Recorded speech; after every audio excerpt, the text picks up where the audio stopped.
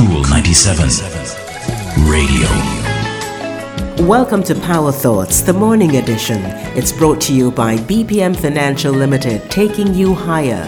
Secure a monthly income for your living expenses in retirement or get an emergency fund for the unexpected. What would happen if we stopped complaining about the problem and moved on to finding a solution?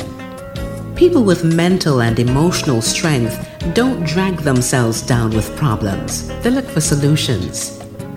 Interacting with discouraging people and putting all your attention to their words and actions will only give that hatred-filled individual more power over you, which in turn creates hurdles for you. If you want to improve your performance and bring peace to your life, your main focus should not be on what they say.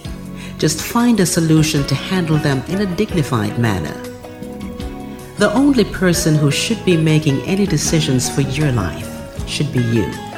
Don't react to insults, and the wisest way to respond to something negative is to simply ignore it.